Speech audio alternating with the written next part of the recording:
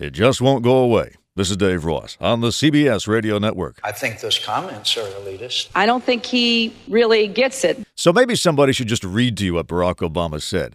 The problem here is the only recording of his allegedly elitist remark is this lousy audio, which is why no one's played the whole thing, and just reading it would be boring. But I'm going to do it anyway.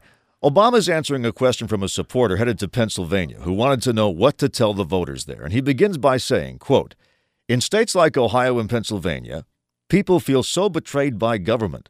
And when they hear a pitch that's premised on not being cynical about government, then a part of them just doesn't buy it. Our challenge is to get people persuaded that we can make progress when there's not evidence of that in their daily lives.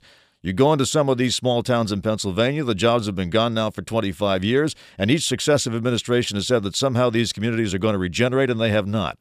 So it's not surprising then that they get bitter. They cling to guns or religion or antipathy to people who aren't like them or anti-immigrant sentiment or anti-trade sentiment as a way to explain their frustrations.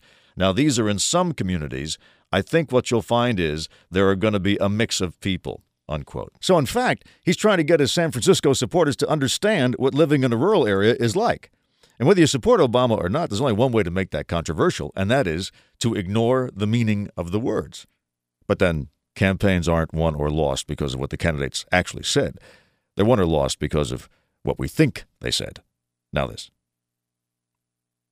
This is Dave Ross on the CBS Radio Network.